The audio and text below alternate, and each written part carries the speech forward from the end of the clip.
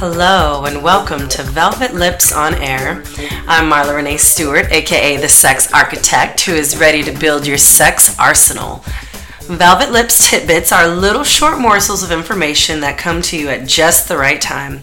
They are lovely little lessons for the week and for life that will help you navigate your sexuality with super easy pieces of information to keep in mind. Listen for details and pull out the core issues that will help you in your everyday life. Today's tidbit is called Moving Past Your Sexual Fear.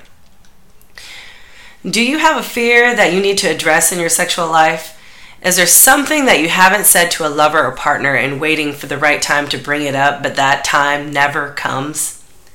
Whether you realize it or not, you might be holding back something that you want to say to your lover because you want to spare their feelings, or maybe you've given up on an aspect of your sex life that you've decided to put on the back burner because your needs just weren't getting met.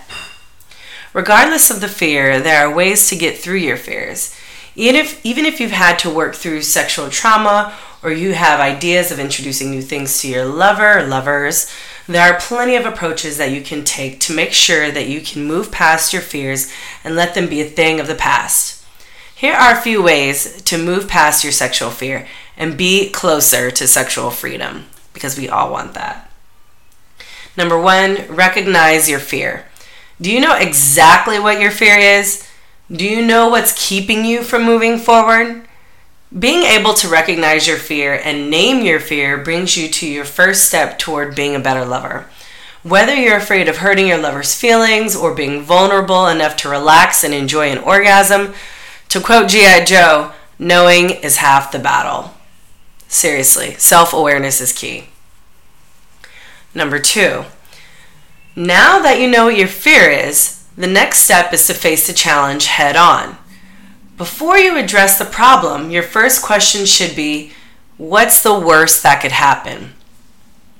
When you ask yourself this question, you give yourself the ability to be prepared for whatever may come your way. You can think of all the different responses that you're able to prepare yourself with and come up with a counter narrative that will reflect positively on your situation or the wanted outcome of your situation. With this reimagined positive affirmation on your side to work against the negative response, you are already embodying the outcome that you desire, and it's more likely to happen once you already have, in quotes, lived through the repercussions. Number 3, push through. Now that you've found yourself in the situation and you're ready for any response that comes your way, it's now time to go ahead and muster up that courage. Facing your fear in real time when you're already prepared not only helps you build confidence for the future, but it helps you in the actual moment. Emotional stress is actually subconsciously contagious. So if you're too stressed out during a sexual moment, your lover is going to sense it, whether they know it or not.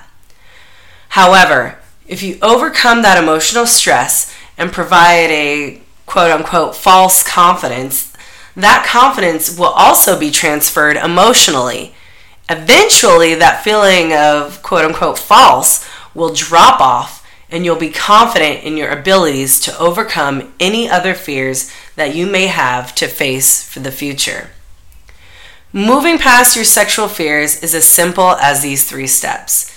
Some of you may not think so, but I promise that these 3 steps are a surefire way to get over your fears and gain the sexual confidence that you need to empower yourself to have a productive sexual life. If any of you have any stories that relate to your sexual fears, I'd love to hear them. And if you've implemented these steps, that's even better. Cheers to your sexual success.